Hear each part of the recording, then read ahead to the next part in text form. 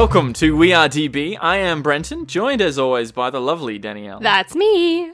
Thanks for joining us this week as we count up the IMDb's best movies of all time and discuss some of the greatest films you mightn't ever have seen. This week, rated as number 12 on the Internet Movie Database by millions of film lovers from around the world is Forrest Gump.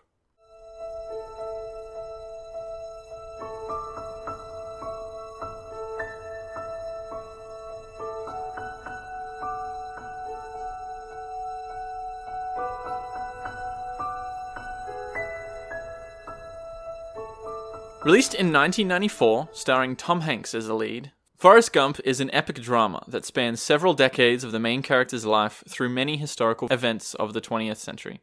Based on the 1986 novel by Winston Groom, Forrest Gump is written for the screen by Eric Roth and directed by Robert Zemeckis. Eric Roth, for context, has been nominated 5 times for Best Adapted Screenplay for Forrest Gump, The Insider, Munich, The Curious Case of Benjamin Button, and just recently, Bradley Cooper's A Star is Born. So he's very good at adapting. He did the screenwrite, or the screenplay, yeah. The screenplay, yeah. Oh, okay, because cool. that one has been done a couple of times, but he modernized it, so he's very good at it. Winston Groom also wrote a sequel to this called Gump & Co. in 1995 after the success of the film. And Robert Zemeckis, just in case you don't know, most notably directed the Back to the Future trilogy, Who Framed Roger Rabbit, Castaway, The Walk. Most recently, Welcome to Marwen, which I heard was not great at all. Oh yeah, that was that Steve Carell or whatever one, right? Yeah. Yeah. So this Gump & Co., that never went anywhere, right? No, it was more of a reaction to this film, and he changed a lot of things, even about his character, to make it seem more like the movie version with Tom Hanks. I think he even references the movie and about how there was a movie based on his life. And it looks more into the business side of what happened to Bubba Gump after the events of the movie. It just seems really weird. So was there an actual guy? No, it's ridiculous. But he wrote the second one as if it was a reaction. As if he just had a movie released on his life. Yeah, I'm really glad that never went anywhere. Yeah, it just seemed very weird. It was just basically a cash grab. Yeah, I'm glad that never went anywhere. Yeah. Why wreck a good thing? Well, from what I've heard about his original book, which I haven't read, doesn't really seem like a good thing. Like, it seems like a very strange book to adapt in the first place. It's a pretty ridiculous story. Follow this mentally challenged man through all these crazy events. And made a great movie, though. You really like this movie? I do. How many times have you seen it? Oh, probably 6 times. Yeah. Probably. I've probably seen it closer to 10. Yeah. I've seen it quite a few, and I've seen it... I was trying to think last night when was the first time I ever saw it, and I think I saw it halfway through or something. You always see pieces of movies. Yeah, I know. Like, it's because when I lived at my grandparents', they would always have, like... There were always movies on in the afternoon on TV, so we'd just flick it on and it'd already be halfway through. So that's why, like, I don't think I ever saw Shawshank all the way through until we sat down and watched it. And I'd seen it, like, 8 times. Yeah. That's wise, because we would just sit down on a Sunday afternoon and flick on whatever was on, and it'd usually be partway through the movie already. I think this is such an interesting use of storytelling to convey the culture and the feel of those decades, like the second half of the 20th century. Yeah. You know? You can really feel this is the 60s, this is the 70s. Well, and I liked that, and I think, honestly, this movie may have informed some of my, like, internal perceptions of what those decades looked like. I think it heightened those cliches and those stereotypes. For the purpose of storytelling. Yeah. But I just like everything about the use of storytelling, so I like the way that the director decided to use Tom Hanks' face. Like in that scene with the clan leader. You know, like they made him that guy riding around on a horse and stuff. So you liked how they superimposed him into old footage? I love that. I thought that was the best thing ever. I thought it was so clever and funny. I thought that was a really good way to do it, especially because, like, you wouldn't have that from the book.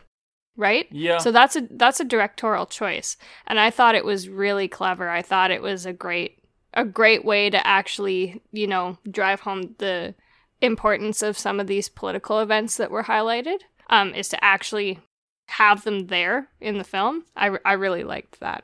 For the longest time, I didn't realize that there was actual footage. I thought it was just they got actors in to stand in for these things. Until you realized. Yeah. Leading on from that, I'd like to say I really like this movie. I always have. I really enjoy going on this trip every time I watch the movie.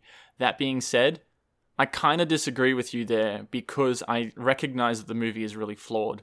Okay. I think that this movie really had the opportunity to say something and make a statement about the Vietnam War or the AIDS epidemic or mental health in general, and it doesn't really. It's mostly just a gimmick to go from scene to scene to scene. Oh, remember when this happened? Remember when that happened? And it just sort of links them all together. It seems forced, and particularly with those scenes. You really feel that way? Interesting. Yeah. Okay. I mean, it's like, why did you have the scenes in there where he's like, he inspired John Lennon to write Imagine? You know what I mean? It's just added in there. It's like, oh, do you remember this? Or him at the Watergate Hotel. It's like, oh, this is another thing that happened. Oh, Forrest Gump was also involved in that, you know. And it just seems like a bunch of things that were crammed in there. I think this movie thinks it's better than it actually is. Okay. See, that's a perspective thing, I think. I always have fun with it. Yeah. No, and I agree with you.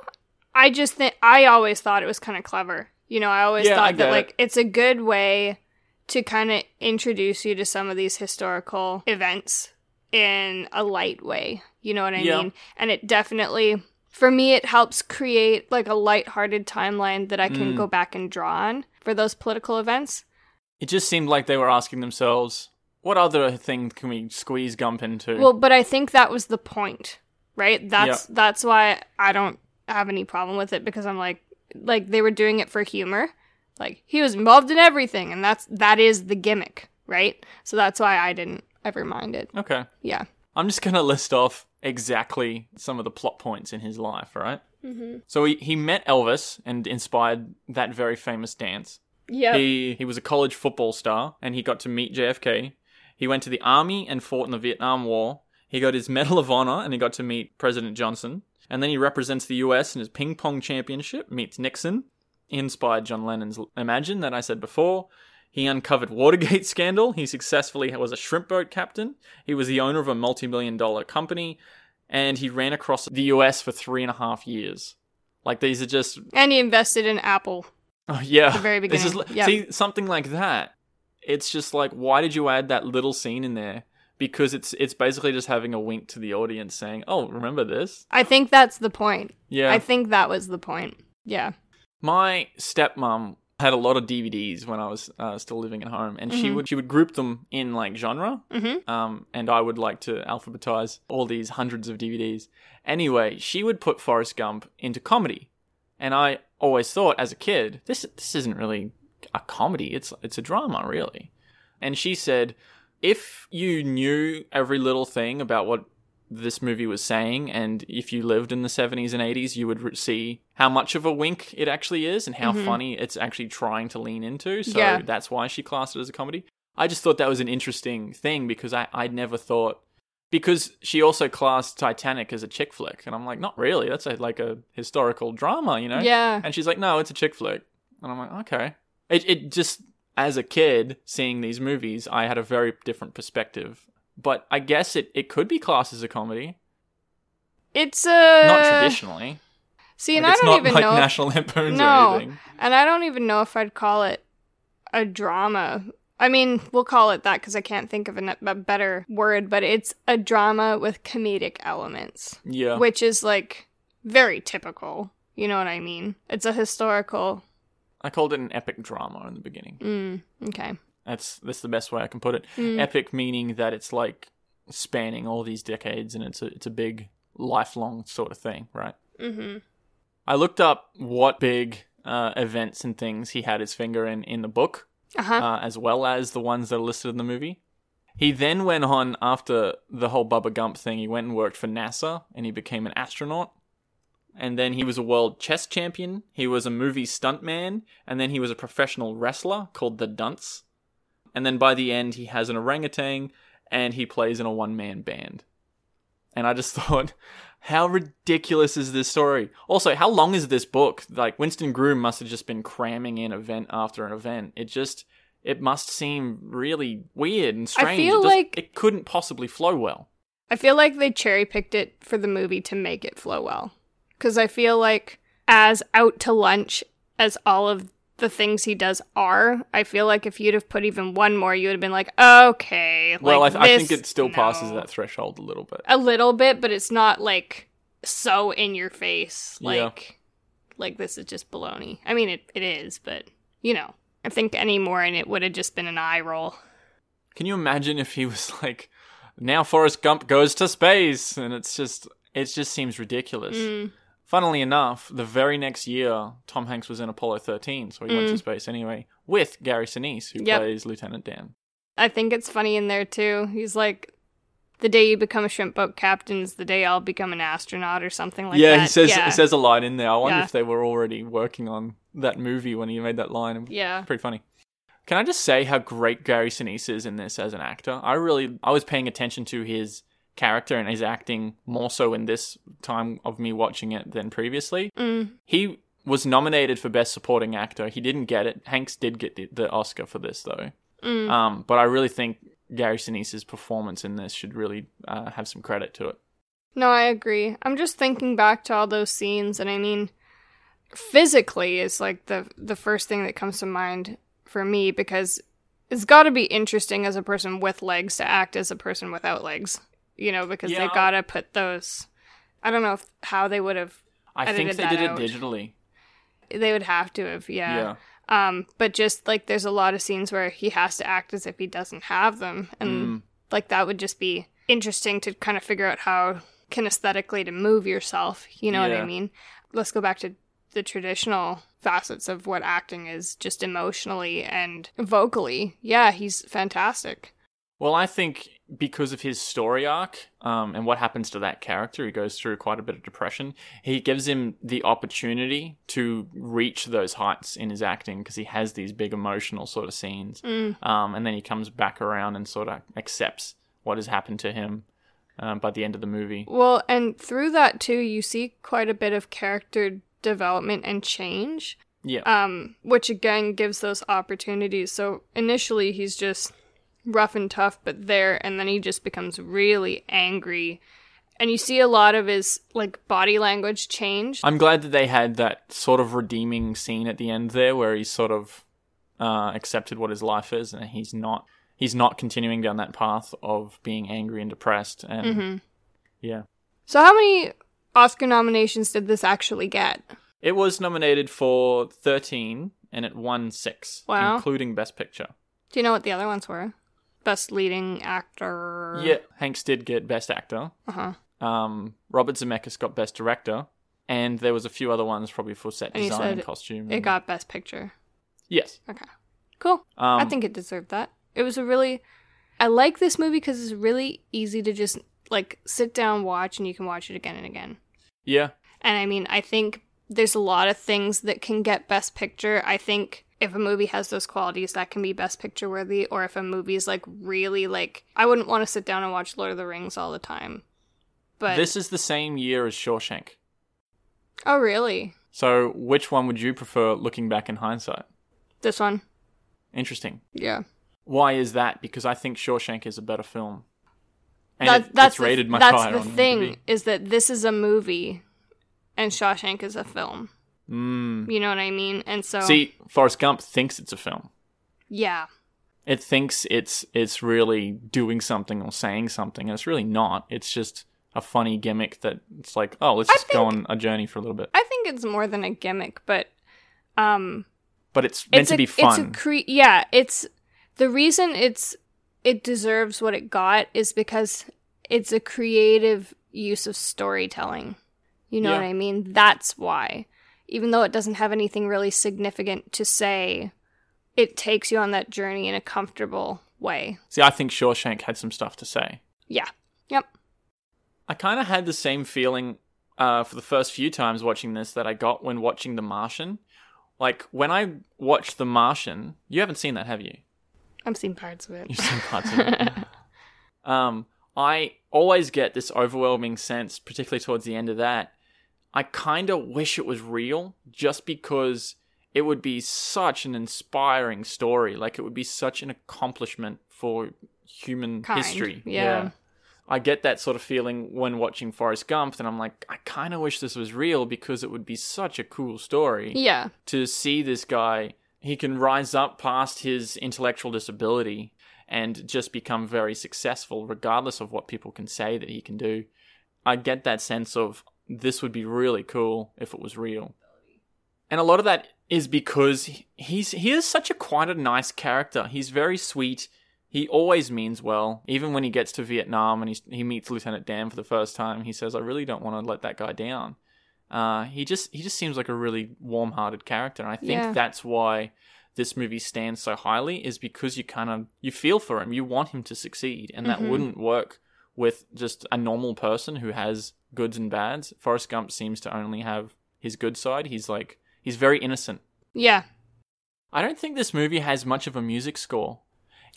Are you serious? Okay, it has a music soundtrack. Okay, yeah. Where it's basically getting all these great songs from these decades and slipping them in there. Like, there's a lot. But it's not got its own score. Yes. Okay. There's entire montages where it plays, 4 hits in a row just to be like, hey, remember this song? This was popular. You love this. There it is. And that's basically what the movie is with these story things that it's hitting. It's exactly the same with the music. I wrote down, I love this soundtrack. It's a great soundtrack. It's a great soundtrack. It's a great soundtrack, but it doesn't do anything new. It doesn't do anything that other people haven't done, and that's exactly what this movie is. But it doesn't need to, because what it's doing is it's using it as another tool to convey that story. I mean, if that's the track that you're going down, saying, I want to hit all these historical events of the 20th century, also, I want to hit all these great songs of the 20th century, then that kind of makes sense because it relates. That's exactly what it's doing, because it's like, we want to draw on the nostalgia factor. Because this was a family movie at the time that it came out, right? I think so. Yeah. Maybe a little bit PG-13 family movie, but the people watching this would have grown up through those eras. Right? And that's the target audience. Exactly. I would say. So that's why they utilized that. And I think they did it in such a great way.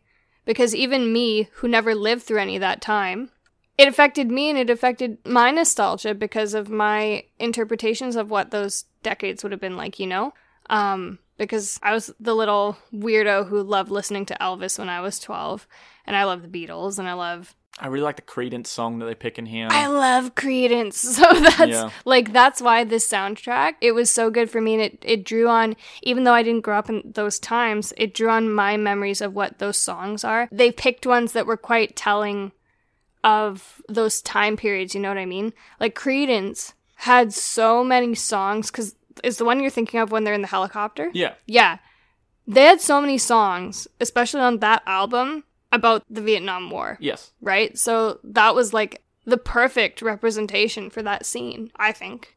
Yeah, that's fine. I would think that a movie of this scale you would know, oh yes, that's this Forrest Gump score, and it doesn't really do that. But if you make the argument that that's what it's doing with the story arc and the music reflects that, then that's kind of fair enough. It's justified. Can I just ask, what does it actually mean when he says, stupid is as stupid does? That's just something people say. It's actually a saying? Yeah. Really? Yeah. What does it mean? I think what it means is that, people aren't stupid. They're just, only the things that they do are stupid? Yeah. Okay. You know what I mean? I always took it as, even though he is challenged and he can be classed as stupid, he has achieved so much and he has become successful, so his stupidity doesn't matter. It's completely insignificant because he still managed to hit those things. That's how I took it as a kid watching this. Mm-hmm. But other people have told me it's just it's a throwaway thing. It literally doesn't mean anything. I think it's become that. Okay. I think it's become which one? A throwaway thing. Okay. But I think really in the context of the movie and in the context that it's originally meant to be used, that, there aren't stupid people, only stupid things that they do or stupid things that they say. Yeah. You know what I mean? Just in case you haven't seen this, we're going to go into spoilers now. Just a heads up. Can I just say how unlikable Jenny is as a character? I don't... You disagree with that, don't you? Yeah, because, How do you feel about Jenny? I relate to Jenny. You relate to Jenny? Yeah. Because she's going through these issues with herself. Yeah, she wouldn't be so unlikable if she didn't, if she hadn't faced the challenges she had faced. Yes, but that doesn't mean that she can be a bitch to Forrest all her life. She ignores him for the entire movie until the end when she's dying, lonely, and wants him to look after her baby. She's mean to him and she leads him on, she uses him, she has no respect for him. She doesn't even tell him that he has a kid by the end for no reason. She just ups and leaves. And it's only that when she's dying, she'll actually marry him. I don't know, I just feel like that she uses him for most of the movie. I think it can definitely be seen that way. And I think to an extent it's true. But I think... So you look at, well, why did she wait this long to marry him? Because she wasn't happy in herself, and she didn't realize that he was what she actually wanted and needed. He's the only person in her whole life who's actually stood by her for any significant period of time. So why treat him like shit for so long? Because she was damaged. Because she was sexually abused as a child by her father. Her mom died. She went and lived with her grandmother in a freaking caravan. That's... gotta be a nice way to grow up, you know? And continually attracted abusive relationships based on the fact that all she had ever grown up around was an abusive relationship. I can see an argument for that. You know? So there, she honestly doesn't think she deserves anything but crap. Because that's all she's ever been used to. So she thinks that Forrest Gump is too good for her. Yeah. There's that scene towards the end when she's living with him, where she's standing on the stairs and he asks her to marry him. Mm-hmm. And she keeps saying, she said it like 2 or 3 times throughout the movie, you don't know what love is. That's so disrespectful. Like, you don't give him credit. He's like, I know what it is. Well, and that's the thing is that... And then when he goes and stands outside, it's very, like, heartbreaking. Well, and he especially says, I may not be a smart man, but I do know what love is. And the thing there is that she doesn't realize that it's she who doesn't know what love is. And how could she ever know what love is? Because she's never been shown it. Yes. By anybody who's supposed to. But if she's putting that blame on Forrest and saying you're the one who doesn't know what love is, do you not see how insulting that is? It can be, but you also have to have... The issues aren't with me, they're with you and your stupid ass. But you also have to have empathy for her to understand that, like, of course she doesn't know what it is. How could she ever know what it is? And her conception of what it is so distorted that you can't really blame her. Does it excuse her for being an awful person? No. But it helps you understand why she behaves the way she behaves. I get that, and I understand why she is the way she is. Yeah. All I'm saying is she's not a very likable character, and she's mean to Forrest for a lot of his adult life. So I think it's really interesting how when she's depicted after they go to college, you never see her smile. In pictures, like she's in the Playboy magazine and she's not smiling. When she's on her picture, when she's at the peep show there, she's not smiling. When she's on stage as Bobby Dylan, she's not smiling. She never smiles. You know what I mean? You say after she left for college, but I'm thinking of points before that. I don't think she smiled even when she was in high school or as a child. Yeah. And why would she? You know? I just thought that was so interesting that, like, unless you know what to look for, you don't really notice it. Yeah. And the only time you really see her truly express that excited, happy emotion is when she does reach out to him to come meet her in whatever city she's living in Alabama to meet little Forrest. That's the only time you really see any, the first time actually that you really see any true happiness out of her. And you say, well, she waits till she's dying to reach out to him. I think she waited until she was actually secure in herself. Stable. And unfortunately, she had AIDS at that point, you know? So I'm looking at it at a slightly different perspective than you. She's a pretty deep character if you think about it. Probably more than the other ones in here. Forrest and Lieutenant Dan. Well, because she goes down so many paths and she has the most room to grow. Yeah. Well, and I think she feels that potential. Because you see her, she goes down every avenue trying to find happiness. Yeah. You know what I mean? Like, she goes down... She tries to find it with drugs and music and abusive relationships. And men and... Yeah. Traveling, and, yeah. Like, she struggles the whole time and she's never happy until the very end there. That is really interesting. I hadn't thought so critically about her character before this watch. Mm-hmm. He's got a really interesting voice, Accent, the way yeah. he talks. And they said the way they chose it is the little boy who played young Forrest. That was his real accent, wasn't it? Yeah, it was. He didn't have any intellectual disability or anything. That's how he talked. So what they did, instead of trying to make him change, they just decided, Tom Hanks decided, why don't we make me talk like him? That would be perfect, you know? Well, if the character of Hanks is from Alabama, would he not have that accent? He did, but the way he would kind of insert those pauses and things in there right. too. Thinking. Yeah, that's exactly how this little boy Yeah. talked.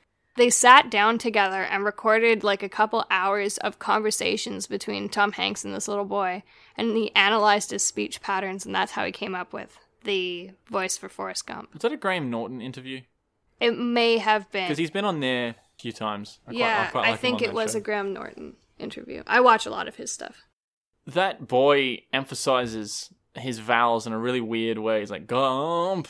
Yeah. Like the way he says some of the words. It's like, why did you say it like that? That's not English. And it was just, like, he doesn't speak like that anymore. That's just how he spoke when he was a little kid. I believe he actually went into the US military when he grew up. That's interesting.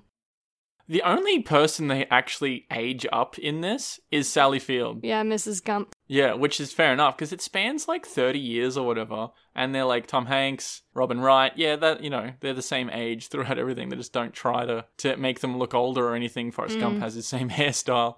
I really like Sally Field. She's okay in this. She doesn't have much opportunity to really show herself, but I quite like her as an actress.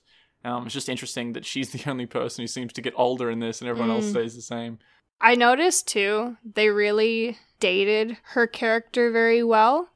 Just the clothing that she wears? Yeah, because in the beginning, when he's little, this is like the 40s, early 50s, so her hat and her dress really reflect that.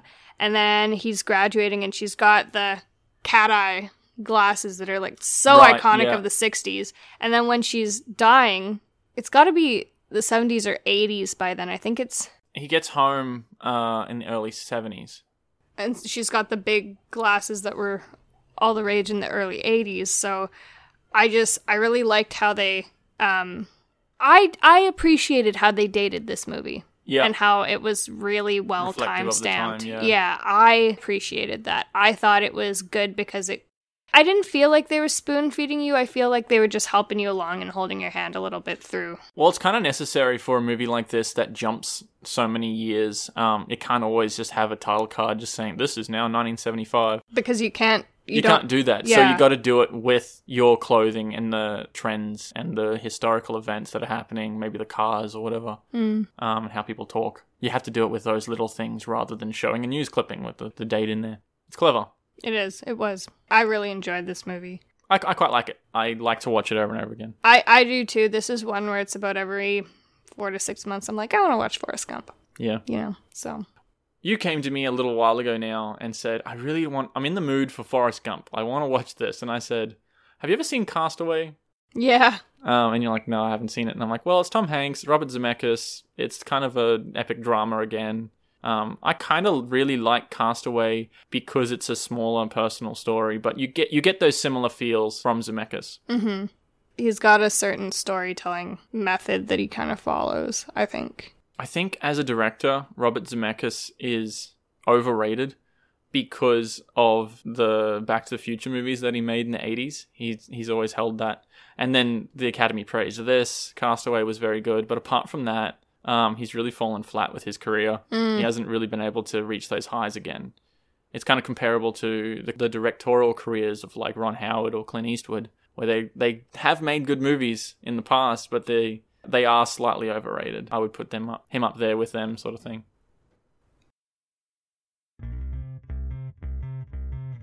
We have been Daniel and Brenton this week. Thanks for joining us.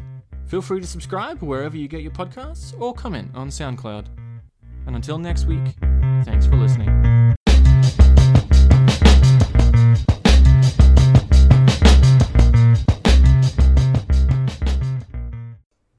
I'm Danny. This is Brenton. We are Danny and Brenton. We are DB, and today we're talking about Forrest Gump.